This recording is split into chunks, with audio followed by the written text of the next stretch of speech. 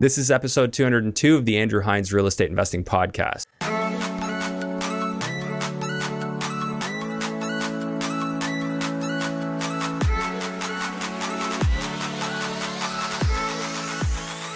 Welcome to the Andrew Hines Real Estate Investing Podcast. Today I have Nick Van Dyke on the show. That probably sounds familiar because he was on not that long ago. So I had Nick back. In this episode, we were talking about his self-storage endeavors. We did an update on the Florida properties after the hurricane. What are the Airbnb numbers looking like? And then we wrapped up today's discussion with a talk about our mastermind. So we're actually hosting a Investing in the US mastermind for Canadians. And that mastermind is focused on, people who have probably been following me or Nick and are interested in the US, but not quite ready to pull the trigger. I've had many people encourage me to do this. A lot of people said, hey, is there any way I could learn? I'd really like to do this. Nick and I were floating this idea back and forth because we're both invested and pretty active in the US, and we finally pulled the trigger on it. The more specific details are below if you'd like to check out the details, book your ticket to attend. There are limited seats, so definitely don't waste any time if it's something that's important to you and you want to make sure that you can get in the room with the people that will be at this event and learn the specific nuts and bolts of US investing. So without too much further ado, I do want to just quickly ask you, if you're enjoying the show, please leave a 5-star rating and review. And if you are watching on YouTube, hit the like, subscribe, and notification bell. Leave us a comment. Let us know what you think of the episode. Thanks so much. Let's jump into episode 202 with Nick Van Dyke. Welcome to the Andrew Hines Real Estate Investing Podcast. Today I've got Nick Van Dyke back on the show. Hasn't been that long, but Nick, thanks for coming back over. Thanks for having me. Yeah, of course. So Nick, we're going to go over a few things. You and I, full disclosure to everyone watching, we're doing a couple of things together, including hosting a mastermind. So Nick is also doing some stuff on the investing side that we didn't get into on the last episode very deeply, mainly with what you're doing with development and self-storage. Yep. But for those who didn't see the previous episode, just recap us, Nick. Tell us a little bit about your story real quick. Yeah, so short of it, my name's Nick Van Dyke. Real estate investor, started in the multifamily space, duplex conversions, multifamily, did some flips, Airbnbs. Like Brantford area, right? Yeah, mainly Brantford area. We started with some duplex conversions, flips, assignments, did some wholesales, and just one thing led to another. And I think you said it was, what, Rich Dad, Poor Dad? You read that? Yep, Rich Dad, Poor Dad. Was it your dad that gave it? Yeah, my dad gave me that book. See, that's the rare story. No one says that kind of thing. Yeah, a little ironic, but at the end of the day, growing up, we've been pretty entrepreneurial family. So your dad was the rich dad out of the story. Some days, I guess. Educationally. Yeah, exactly. So no, he knew there was a different way and just a different way of thinking. And, I fed from that. And then I got into the real estate and here we are. That's super critical. Yep. What have you been working on lately? So as you're aware, you and I have talked a little bit off of this, but we got some properties in Florida. So Nick and I both invest in Cape Coral, Florida. I think that, I don't know if that happened fully organically. We were talking a bunch about it. I went down there and then you were like right there behind me. Yeah, I think I was already there. Well, yeah, you were already doing I was stuff. land owning, but you actually had houses. Yeah. Now I have houses. They're almost done. After Hurricane Ian. After they withstood the hurricane. So if you're in the market for a hurricane resistant house, I have a few that are going to be going up for sale. Yeah, exactly. Yeah, there we go. It's a good sales pitch. There you go. Yeah. No, I'm fortunate too. Like our houses, like if anyone who knows about the hurricane, it was supposed to go up and turn into Tampa, but it took a hard right, I guess it would be. Hard right into Cape Coral, So that happened since our last interview, the hurricane. Yep. So for ours, like we had floodwater come up, but it didn't hit the building. Was it the same for you? Yeah, pretty well. Like we had it maybe right up to the door or into the garage a little bit. I remember one of our neighbors was texting me during the hurricane. He was saying there's literally a porta potty floating past your house. Yeah. So.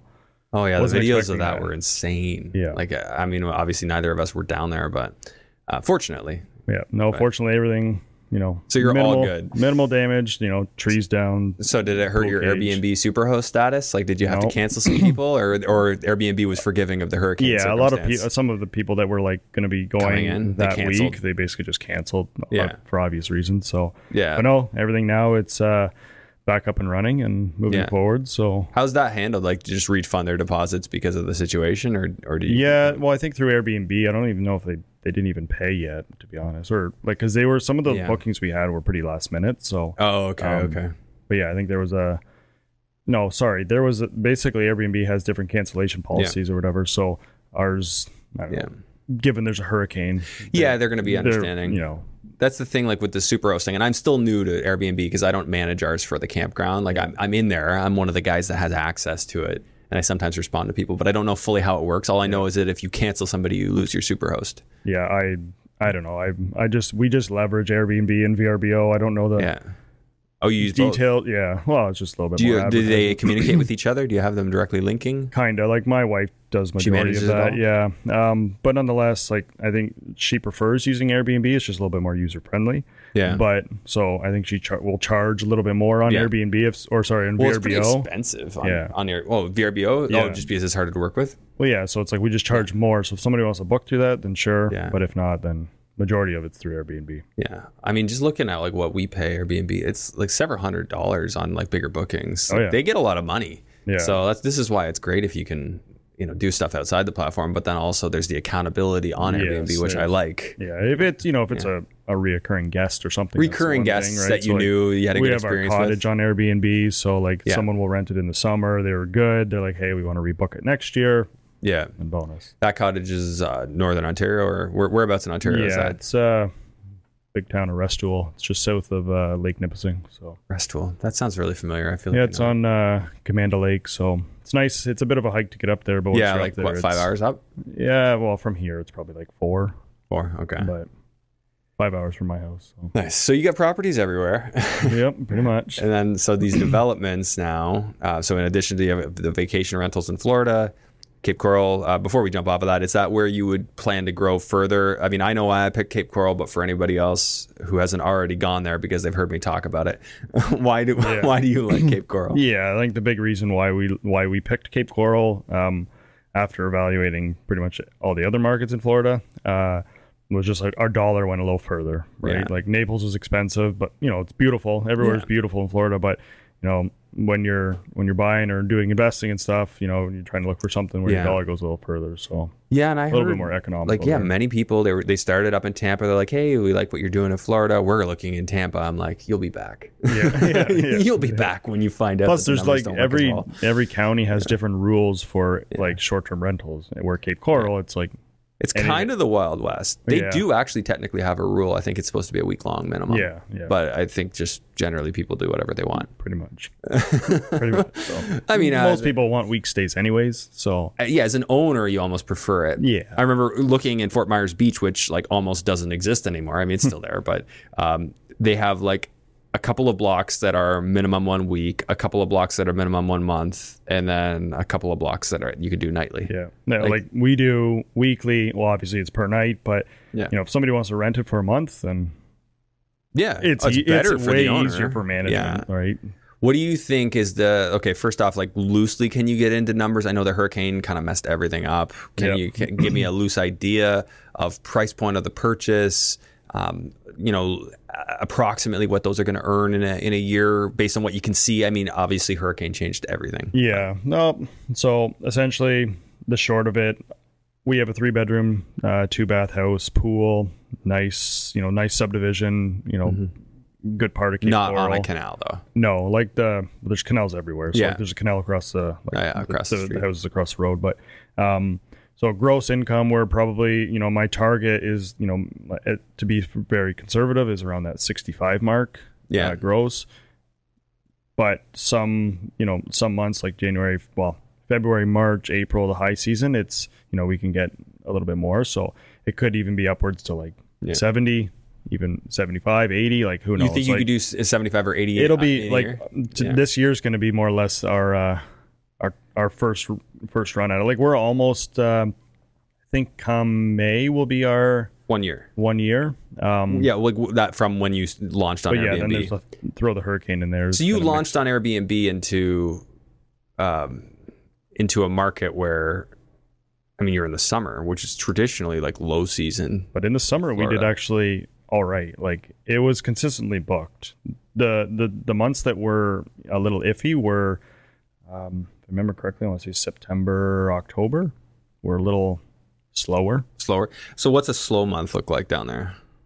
This episode is brought to you by Control and Compound Financial. They teach real estate investors how to multiply their wealth using infinite banking strategies. For a complimentary wealth coaching session or to learn more, visit www.controlandcompound.com/Andrew Hines. Real estate values and interest rates are changing quickly, and huge opportunities are opening up in the marketplace. But to take advantage of those opportunities, you're going to need real estate experts on your team.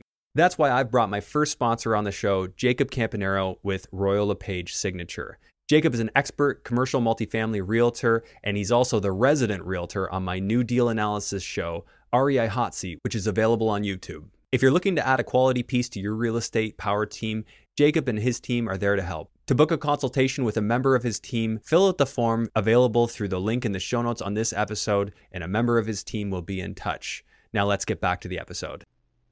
Probably like $3,000. $3,000. Yeah. And then a busy month you haven't really seen yet. Well, no, like I think on a consistent basis, like in the summertime, like based on what I know now from the summertime, and then now ramping up into the high season, like you're getting cold everywhere else, so people want to go. You know, we're getting anywhere from 5 to 8 right now a month. Yeah. Yeah.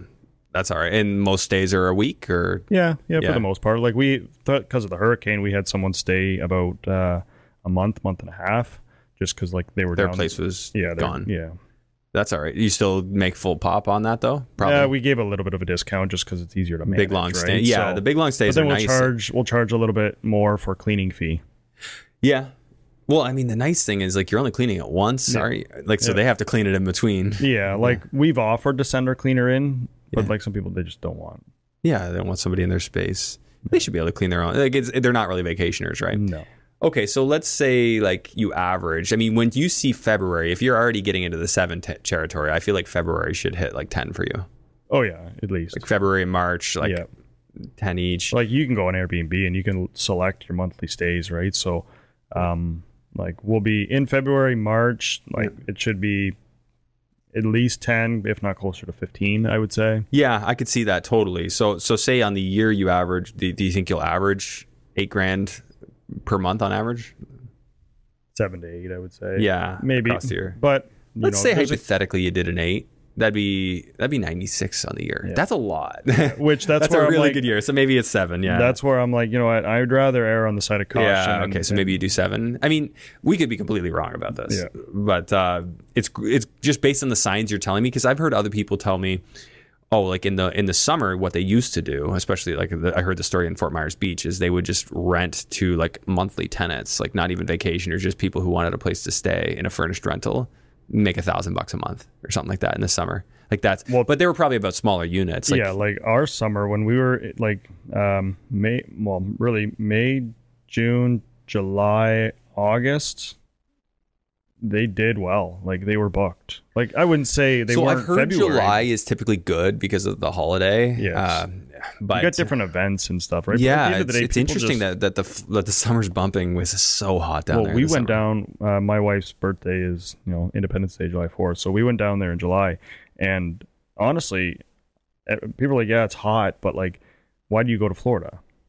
Yeah. Typically, you want to enjoy the weather. Like, sure, it's warm everywhere else, but it's nice, it's hot, it's beautiful. Yeah. But then it wasn't nearly as busy. So all of these restaurants or the beach, whatever you want to go to, you can get there a lot faster. Yeah, it's about to. I mean, some people say like the nicest weather, like the weather they like the most is getting into the early summer down there. It's weird though. Like you look on your left and it's nice blue, beautiful skies. And you look on your right and it's black. So yeah, you get a storm every day, right? Yeah, pretty much. Okay, so taxes on that place, what are they approximately?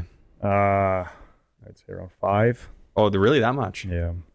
Well, because like if you're in Cape Coral, I'm sure you know about the homestead and the discount and stuff like that.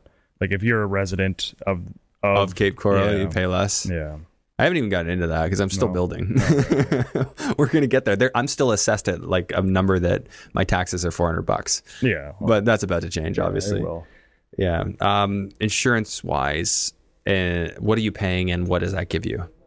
So we're both in like the flood area. Okay. So, which is ironic because here we're in the flood zone, but during the hurricane we never got flooded. So yeah. When you would have thought you would have. Well, it's a lot about the wind patterns and stuff. Yeah. Like, things, It may be under different circumstances it would have flooded. Maybe even a lesser hurricane could have flooded it. True. But nonetheless, we fortunately did good. But no, our insurance, so yeah, like obviously you have there's basically two policies. One is more your flood insurance, and then the other policies like your just house insurance. Okay, so two separate independent policies. Pretty much. Really? We have, so one house we were able to grandfather and get a cheaper flood insurance. Okay. The other house is substantially higher. Yeah. So is this the other house that's substantially higher? Whatever one you want to use. Okay, let's use the higher numbers. Yeah, both of your houses are about the same, right? Yep. Yeah, okay. Very similar. Okay, so what's the more expensive? Yeah, they could be like you could get flood insurance anywhere from like $4,000 to $8,000.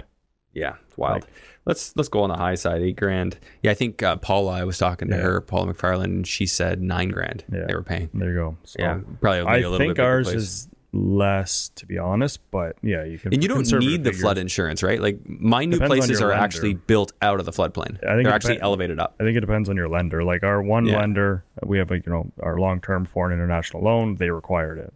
Mm-hmm. Our other lender is private, so yeah, like a private individual. Yeah. How'd you find that? A broker. Oh, just broker. Okay, that's great. Yep.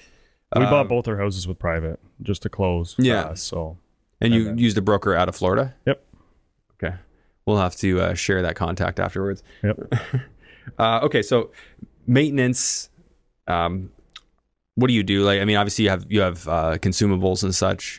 So what are you into approximately for maintenance? Like I'd put 5%, but that's $4,200 on the year. Yeah. Well, we renovated both properties, so our maintenance is more or less lower than that. But nonetheless, like you still have wear and tear because it's short term. Yeah, wear and tear, like life cycle. I mean, your air conditioners probably get replaced every 10 years down there. Yeah. Like everything wears out. They're running all the time. Yeah. So like your condensation pump needs to get cleaned on a weekly basis. So basis or something like it. Like the issues in Florida are different. Like your condensation pump, like you can't run it into a drain in Florida because there's so much condensation. They don't want it going into the sewer, so it has to go out the side of your house. It gets clogged up. You got to bring in a shop vac. It's just different. But then it's so much more enjoyable because like it's warm. Palm trees everywhere. Oh, it's wonderful. Yeah, I can't wait to get back down there. It's got to figure out how to do that with the baby. Take them. We did that already once, but he slept more in the car. Yeah. Okay, so obviously maintenance, like I like to build in that life cycle thing. That's why I don't like to drop it below 5%. Obviously, in this year and next year, cash flow is higher. But down the road, it'll be lower. So maybe we'll just treat consumables as under miscellaneous. We'll throw that in there. Okay, so management, what are you paying? We don't. Oh, you don't? That's right. Oh, we'll just put a 1% there for your own expenses. Yep. And then landscaping and snow? Well, no snow. Landscaping. No snow in Florida. Thank goodness. Landscaping, it's about $100 a month, and pool cleaning is another. I think it's like $90 a month. Okay, so let's do this. So 1,200 plus 90 times 12, you are going to be $2,280 a year. And any other rentals or other expenses, pest control? Yeah, it's pretty minute, to be honest. We just do that like on a quarterly basis, but it's I don't know. I think we pay. I have to double check. I want to say like $100, $75. So I'm gonna quarter, like every 3 months. Yeah. So I'm gonna say like probably $1,200 on the year for consumables, toilet paper, all that stuff. Yeah.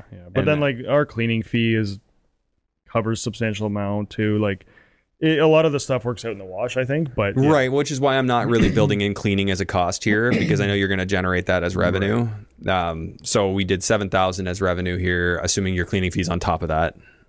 Yeah, give or take. Give or take. Like it's so we can play with that number a bit. Like oftentimes, especially those who watch REI Hot Seat, you'll see me like highlight something. We'll do some like sensitivity on it through our like when we do our mastermind. I'm gonna go through a couple case studies with our properties, so it'll be a little bit more accurate. Yeah, we'll get into further, for more accurate detail. But I like to just do that loose. Let's run through some numbers and see how this works. Right on the show here.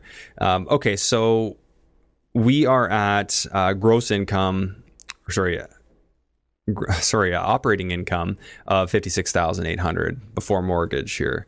So what's the purchase price like on something if you were to buy this again right now? Renovated, what do you think you'd pay? You'd probably it depends on the area more or less, but you're probably in and around like your mid to high fours, maybe a little under 5. Okay, so I would say between 475. Yeah, maybe? You're in and around that. 475, and what kind of financing can somebody expect? Like 75% if they were like a Canadian, say, looking to buy you're it? into 70% loan to value. 70%. And 30-year amortization possible? Sorry? 30-year amortization? Yep. And I mean, obviously, like we could look to certain Canadian lenders that may be able to help initially. Yeah, like RBC TD is pretty good. Have they helped you out, or you're still private? Well, the one house is private. The other one we've refinanced into a foreign international loan. Okay, So with a we're- U.S. lender. Yep. Okay. And what are you at with that for a percentage rate? I want to say I double check what I want. It's around 7, so it's gone up a little more than I was hoping, but it's Okay. all part of it. So after all that, 7%. Let's assume. Do you think we still can get 7? We'll have to dig into that a little bit more and get some updated rates, but. That's what we got. So So that's what you got. So say even that's at 8% now. Being foreign international, they're going to charge a touch more. Yeah. That leaves a $2,400 mortgage payment. Everything's US dollars here, obviously. That leaves $2,330 in monthly cash flow. Yep. So the trick is, like, you've kind of lumped in cleaning people and handiwork for, like, somebody needs you need somebody to open a door for you. Yeah, or like, meet a contractor. Honestly, we've been so fortunate with Your neighbor, like, our right? neighbors. Oh yeah, like the one neighbor, they put our hurricane shutters up through before the hurricane. And what'd you guys do for them? You bring a bottle of wine when you were down there? Well, no. So when we go back, we're gonna get everyone who helped us out, and we're gonna host a nice dinner or take everyone out somewhere or do something, right? Because like you know, here they have hurricane windows, so they don't have to put up hurricane shutters, and here they're putting up hurricane shutters. So like those your neighbors had hurricane windows, So you do want to get the hurricane windows. I mean, like anything new build down there is going to have them. well worth Fortunately, mine have them, so no window damage at all on any of my stuff. Okay, so that's obviously a great thing to have. Okay, so I mean, the return on this, it's tough to know what appreciation is going to happen. Florida never exploded. Obviously, with less housing inventory down there, it's almost like prices might even go up a bit. We'll see what happens over time.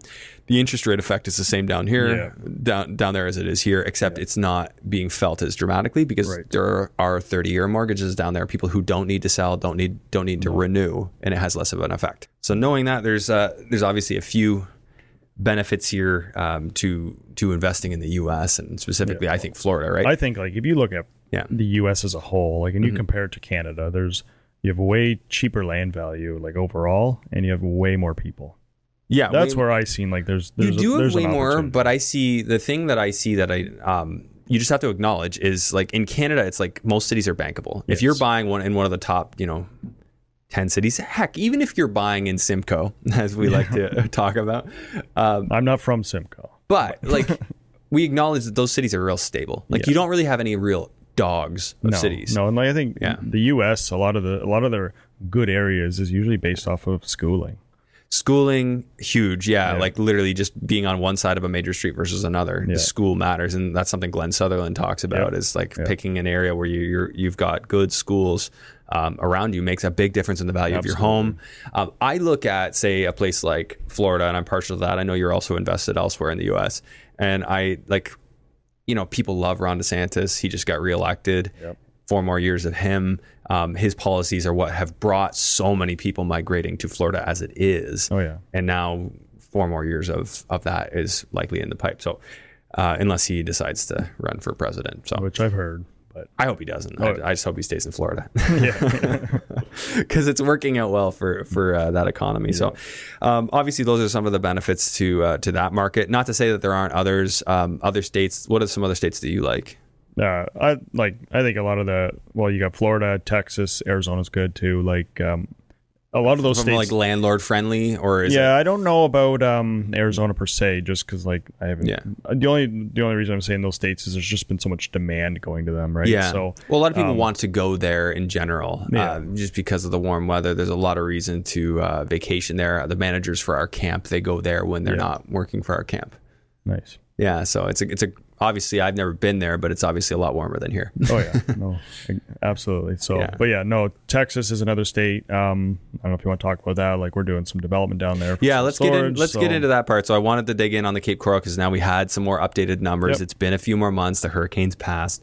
I like the way these houses are numbers are still looking. standing. The houses are still standing. Like, and the big thing is, like, I had conversations with people. I looked at AirDNA, and these were not the numbers I was getting. So, and I've heard many people say you can't trust AirDNA. Yeah, honestly, yeah. that's where I was going back to before. I'm like, you really don't know unless you. You Just don't go know until you try. something, Yeah, and you right? said that last time. At the end of the day, Yeah. you don't know until you try. And so many people get caught up in the analytics. This is where I think that if you're gonna do vacation rentals, you need to have a really strong plan B. Yeah, You got to have it. yeah. Where Yeah. our plan B, I guess you could say, is we have a 3-bedroom, 2-bath house in a nice area. That's very bankable for a family. Right? Yeah. See, and I know, like I saw, like, just like I just looked up rentals, single family rentals, like maybe 2-3 weeks ago. It's like nothing.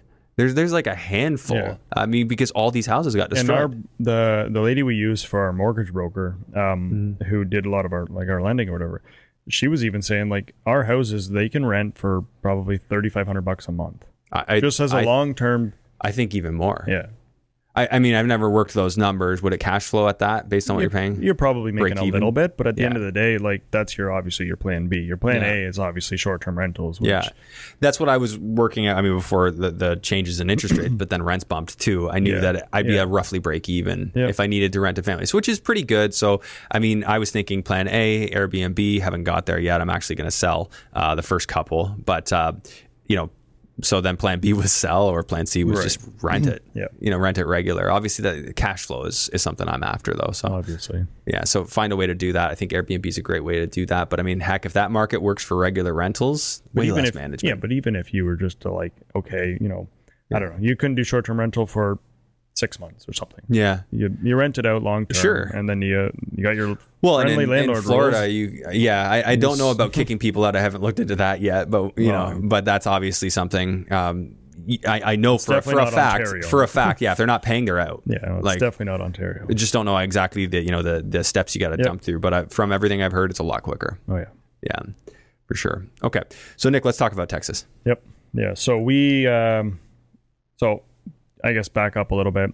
When we were in Florida, I met a guy down there who was, using first of all, he did a lot of flips beforehand. Like, he was flipping, like, I don't know, 100 houses a year. Like, and he transitioned into self-storage more for, like, the scalability and profit and, safety as, like, an investment as a whole. So, I got talking to him, getting some ideas and stuff, and I never really considered self-storage, to be honest. But when you really look into it, it's pretty lucrative, to say the least. So anyways, I ended up hiring him as a coach, and a mentor, all that stuff. He's at the same time was doing self-storage. So, self-storage and stuff like that's been top of mind, but Yeah. we looked into it, evaluated all that stuff. He has about 9 or 10 sites on the go. He had another opportunity come up, and at the same time, I was like, okay, I want to do something bigger. I want to do something scalable, and obviously get more profit, all that stuff for us, our investors, and so on. So we basically just took that opportunity and went full tilt. So it's we're developing a 100,000 square foot self-storage facility in Houston, Texas. That's crazy. Class A. It's all one level. And we're doing it through a syndication, which obviously isn't very common in Canada. Syndication meaning like share sale? Yeah, like it's essentially like your GP, one corporation, or is it a GPLP? Well, GPLP structure. Yeah. We're raising money, and we're paying a return, and then all of our LP investors get a piece of the pie, and so like. The whole self-storage thing, like, I don't know where you want to go with this. Like, let's start at concept. Sure. Why self-storage makes so much sense. Yeah. So what I seen is why it made a lot of sense was more the investment side of things into the whole industry. Like, if you look at self-storage, the industry alone, it's just been a constant increase for the last 40 years. Like, there hasn't been any dip. So, like, when you're looking at, like, when you're talking about hedging your investments, during a good economy or bad economy, self-storage almost thrives in it because it's almost recession proof. We don't want to say that. Yeah, we're not making that statement. Recession resistant. It's recession resistant. I mean, if you think logically, people downsizing, hey, we want a cheaper rent. We're going to go to a smaller place. I guess we'll just store the extra stuff. You know what I mean? Like that kind of thing happens. Or even while they're moving, they need a place for 4 months or 2 months. But it's not even just people in general. Like, obviously that's a big chunk of it, but you have businesses, you have contractors. Businesses shut down. They have to store their stuff. families move in with each other, one family stores their stuff. Right. Yeah.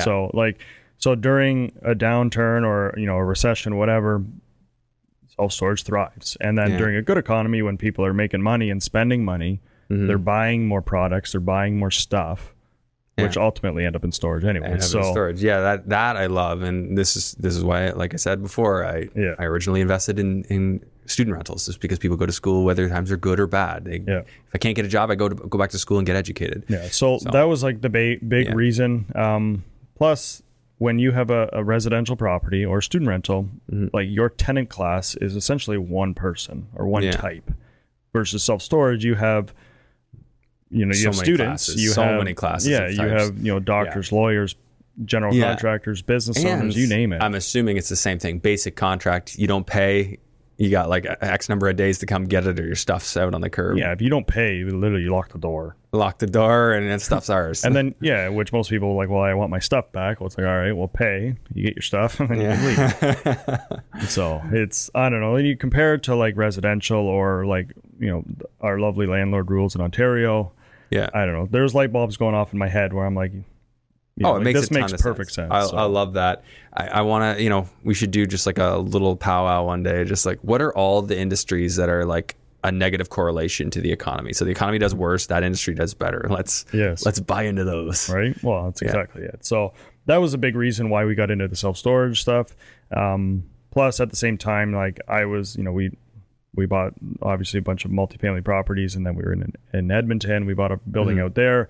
But like, multifamily as a whole is pretty, depending on the market, and obviously you can still get opportunities everywhere, but like, it was saturated, and I was looking for something that I can, I can scale, I can grow, and at the same time, it's good in any economy. So I like that. You don't seem to be afraid, and I've pointed this out last time. Like, you'll go to wherever the market is. Yeah. Well, and there's so many people that are like, no, this is my hometown. This is where I invest, and I don't like to argue with that sentiment because you can find deals anywhere. Yeah, you just got to learn it. But right? how hard do you have to work to find that deal? It goes back to like, it might sound corny, but like fear. Yeah. Right. Like false evidence appearing real. So like, if you just have a lack of knowledge in something, it's obviously going to be scary or daunting. But as soon as you learn about it, no problem. All that fear goes away. So, well, I mean, not all of it. Not all. Yeah. I mean, I don't. If fear was associated with an investment, it would mostly be associated with how much time is this going to take? Yeah. How much of my time might this bloat to? Absolutely. And if I don't know a market and I look at the daunting task of now I need to go meet people and learn that market, that's usually what would slow me down. Which is why I hired a coach. Yeah. Because then they can slide you into the door. Yeah, I've reinvented the wheel multiple times. Why bother do it again? Like, I spent you know this well. I was down there for 3.5 months in Florida. Like, before I made a move, it was probably the 3-month mark that I made a move. Going to real estate meetups, talking to people, networking, driving around. Like, it takes time to really. I didn't even know I was going to buy a house in Florida. Yeah. Yeah, you just heard me talking about it. Exactly. It's got to be good. So. Yeah, you came to that meetup that one time. Was that last year? Yeah. When was that? That was like back when I was down there for the long time. You came down. Like April? No, we came home in April. That's right. Yeah, we were both down there at the same time for a while there.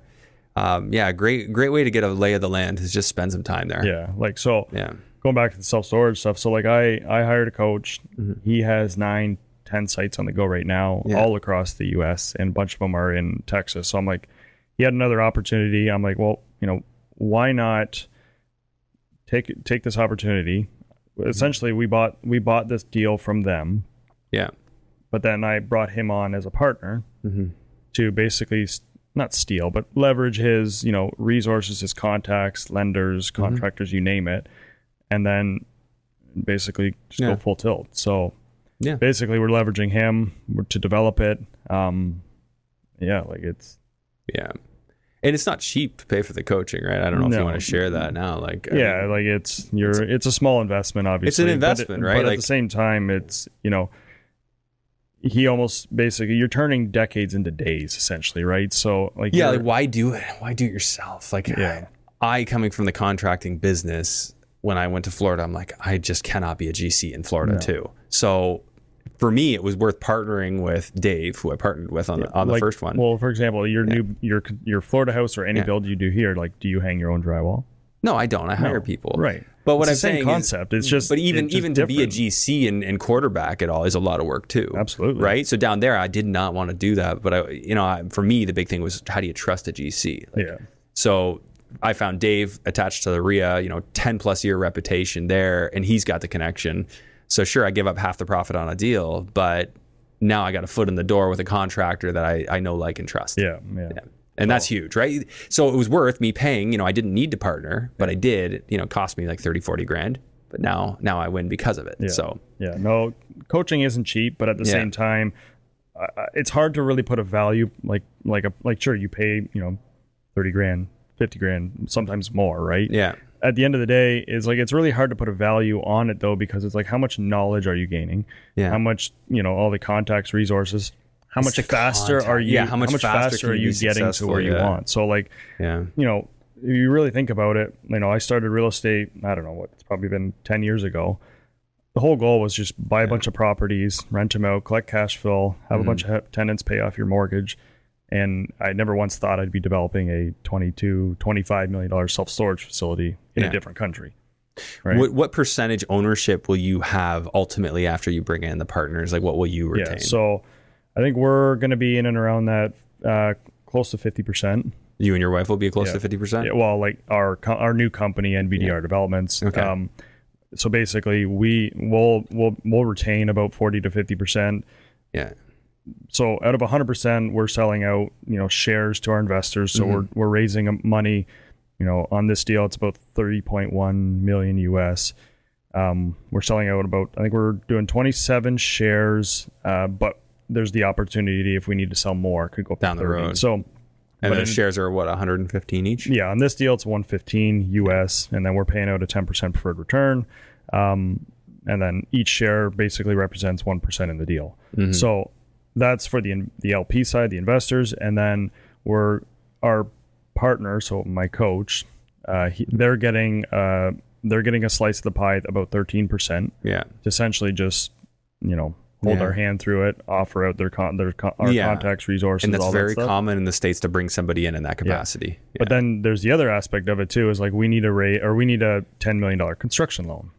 So he's going to help you with that. So they can, or we basically bring in a KP, which is essentially a wealthy American, really, because it's to sign on a $10 million construction loan as a Canadian, it's a little they're not going to care about you in that scenario. They're going to want somebody like your coach on there, like somebody like that would actually put their name against it. Yeah. So essentially, we bring in someone to basically sign their life away on the line, and and then we're essentially the ones developing it, though. But that's kind of it goes back to like, you have this big pie, and like if it has enough profit and enough meat on the bone to go around, sure, you can try. Everyone wants the whole pie, but in reality, it's way more like it's difficult to do that. So if you can divvy up the piece of pie where everybody's winning, everybody's making money, but they're also doing stuff and bringing help to the table, then it's a win-win. Yeah, I like that idea.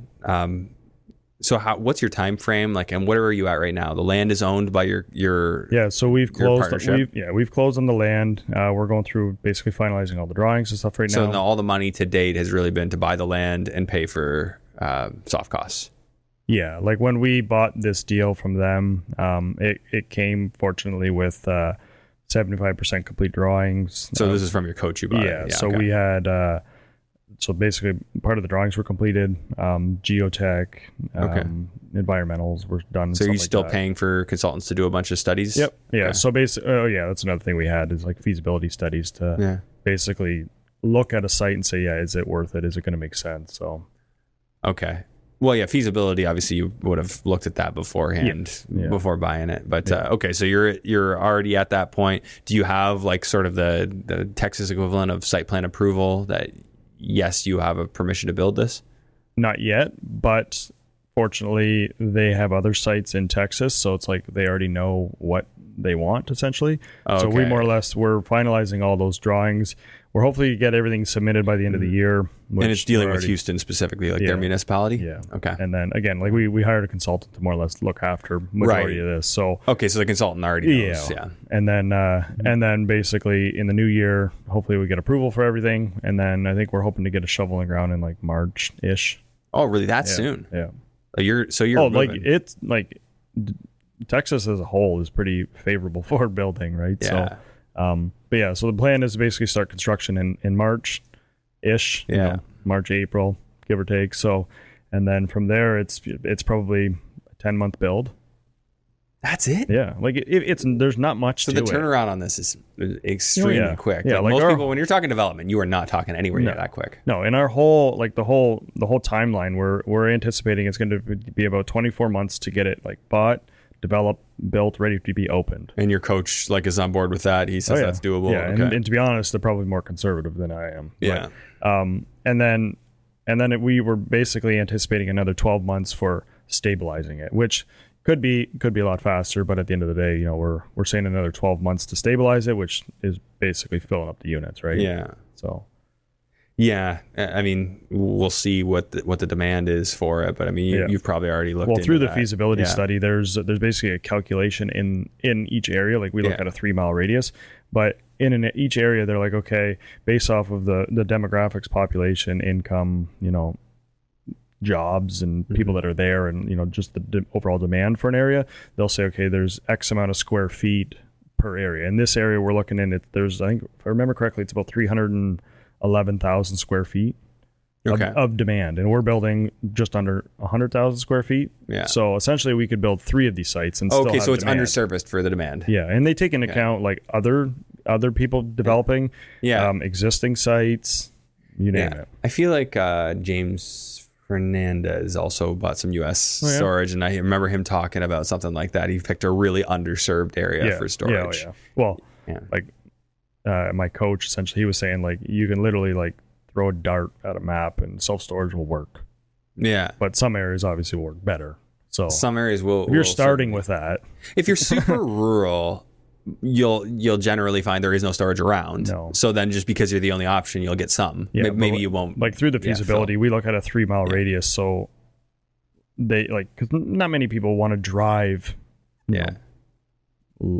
10 minutes, 20 minutes. They want close storage. They just want to go around the corner and grab their stuff, right? Yeah. So if somebody like wanted to do self-storage, like go down this route and develop it themselves, obviously, getting a coach is going to be the easiest thing. But how do they even start to do that research? Like, can you find these studies publicly, or you actually have to perform them? Like, can you do a search and find out which areas are underserved? Like you can. Well, there's websites and places where you can go to, but really the main thing is like you can find a certain area, and then after that, it's like, okay, find a piece of land, and you can then just go, send it away for a feasibility study, but you don't really want to spend. Yeah, you're spending money. So I'm talking like prelim. I honestly think it goes back to like surrounding yourself with people that are in the industry, right? Like, just like if anybody wants to buy a duplex or their first rental property, they're going to start listening to podcasts. They're going to start asking me, whoever, right? So, and then just from there, you're just increasing your knowledge. But I don't know. I've done all that stuff, so I was like, you know what, I want to fast track, and so that's why we hired a coach. I partnered, and I just said, let's go. Makes sense. Okay, Nick, so I want to take a moment now and talk about the mastermind we're going to host. So anyone listening, watching, this is obviously different. I've never hosted a mastermind. Neither has Nick, I don't believe. Nope. So this is something that we've had so many people express interest in what we've been doing in the States. Florida, I get a lot of people mentioning to me, like they want to know, they ask me questions, they drive down there. I know many people who have started investing down there.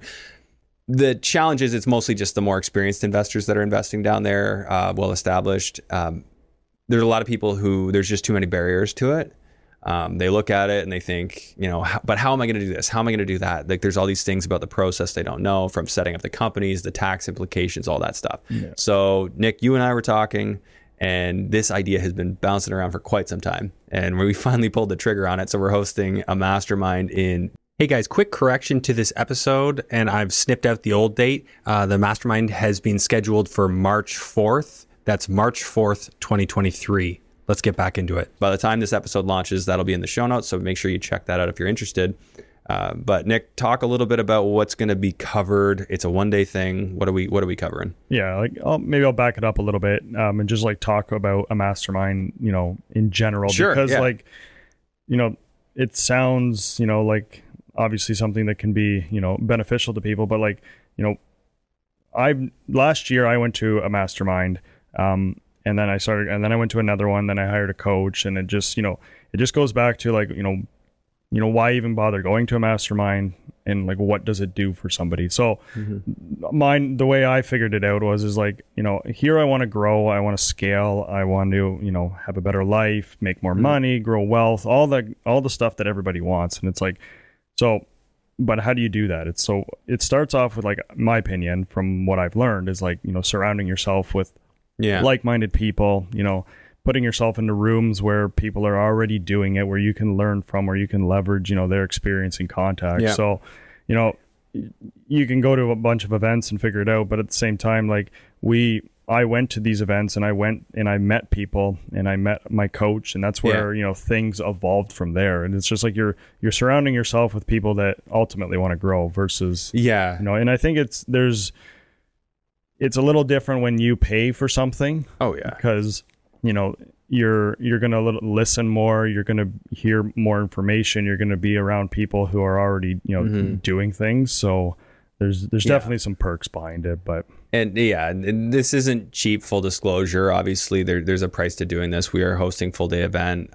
We're bringing in speakers, experts in specific fields to try and kind of condense all the nuts and bolts that people need into something that they can take, walk away from a day and say, hey, I know where to start. Doesn't mean that's the last point. There's going to be, follow up there too.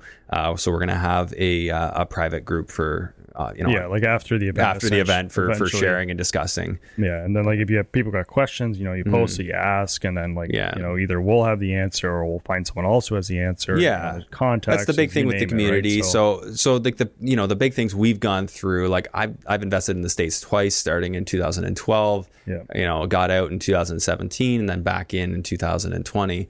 3 years I didn't have to file U.S. taxes. So I kind of had a basis. I knew what the implications were of setting up those companies, of, dealing with cross-border accountants. And these are like the huge barriers that people just don't want. When we started getting into it, like, honestly, I had no idea where to start. Like, I just started calling people, asking questions, and just figuring out. We were talking too. Yeah, but it was, obviously, you ended up, speaking with some very good professionals down there and getting good contacts. But the work that we had to do to like get those contacts was kind of painful, to be honest. Like, it even started off with just, okay, I'm going to buy it under an LLC. Well, you don't do that. Yeah. You're just not supposed to. Like, no, as a Canadian, you don't want to. No. So like, there's certain legal requirements that you want to do to benefit for taxes. Even the simple point of like opening a bank account. Like, you might think it's simple, but it isn't. It's not. So, but and there's some things that you want to do ahead of time, obviously, to prepare yourself. Not only the market, but obviously, like I said, opening up a bank account and legal structure and like taxes and you build your contact list. So, but Yeah. Well, there's a lot there. So what we're going to be doing, obviously, in this mastermind is it's a 1-day event. We're going to start at 8 a.m. for networking, presentations and discussions start at 9. We're going to go, it's a full 9 to 5 of, presentations and networking. Then we have a dinner afterwards. Yep. So one day is going to be happening on that Saturday. For those people who have to drive in, we don't want them to have to miss work and other commitments. Obviously, Saturdays are a big deal, but people are going to enjoy their time, and it's going to be one of those really fun things, I think. I'm really looking forward to just connecting with the type of people that are going to be at this. Yeah. And so for anyone listening and watching, if you feel like that's you, obviously check out the info. If you got questions for us, where to find us. But we'll make sure we get a contact form there on the website so that you can put your inquiries in as well. Yep. No, it'll be good. I think the big part obviously is everyone's going to obviously gain knowledge through it. Yeah. Through not only contacts, but we're going to have some pretty big player for speakers. Yeah. Talking, what are we going to talk about? Short-term rentals. You're going to talk about so your in new terms builds. of specific content, like we already have our loose itinerary for the day up. In our own little collaborative folder. But starting the morning, we're going to get into how to do construction down there, your entire setup, the accountants that we use. We're going to share our contacts. We can't guarantee that our contacts you'll love them, but people we've worked with or we've heard good things about. I've dealt with so many lenders, for instance. Like I could share these lenders, but it's like half of the ones that I've been in touch with, they've let me down. So it was a process of refinement. Yep. So we've got some good people in our network. We've got some success stories, and we're continually adding to that. We both have accountants that we can both have accountants, use, and they both know the Canadian and the U.S. side of things. Lawyers, title companies. It's different down there. You don't need a lawyer to close a property. You can close it through a title company. So I have one that I work with. So these are the type of things, like we're going to get as many of them that we can fit in to speak without detracting. We probably won't have an insurance agent speak. Nick and I will speak loosely on some of these things because an insurance phone call is an insurance phone call. Exactly. So we're going to focus on the big important ones, like things like accounting, and then of course concepts, right? Yeah. Your short-term rentals, your regular rentals, your building construction, and what's needed, how you profit there, parameters and what type of property values you need to look for, what type of construction costs you need to look for, and so on. Yeah. And then if you want to expand on what you're going to talk about. And then basically we'll be talking about, building off that short-term rentals. I'll go through some case studies so people can see legit numbers. Yeah. And then we'll be talking about syndications, self-storage. I'm going to try to get my coach to speak. And then hopefully, talk about some, multifamily. There's just going to be, we could even talk about like mobile home park rentals and stuff like that. Sure. But, there's the opportunities are honestly endless in the U.S., in my opinion. So so a lot of this is going to depend. So we're still early now, who says yes, and the speakers could sub, so we're not going to give any names or anything like that. So it again, the big takeaway here is the focus of the event, what we're doing, and we'll make sure that that's the topic of discussion that day. And you're going to be connecting with people that's what they want to do. So big thing, I think it's really important if you've been sort of on the fence with the U.S. thing and you want to get into it. I think this is a great way. That's obviously why we're hosting the event. So check it out, and we would love to see you there. Nick, anything else we should cover before we wrap up? No, I think we covered it all. Yeah. All right. Thanks everyone for tuning in. Thanks Nick for doing this again. And we'll see you on the next one. Perfect. Thanks for having me. Thanks for tuning in to today's episode. Please make sure to share this episode far and wide. Help it help more people. I really appreciate you tuning in. I'll see you on the next one.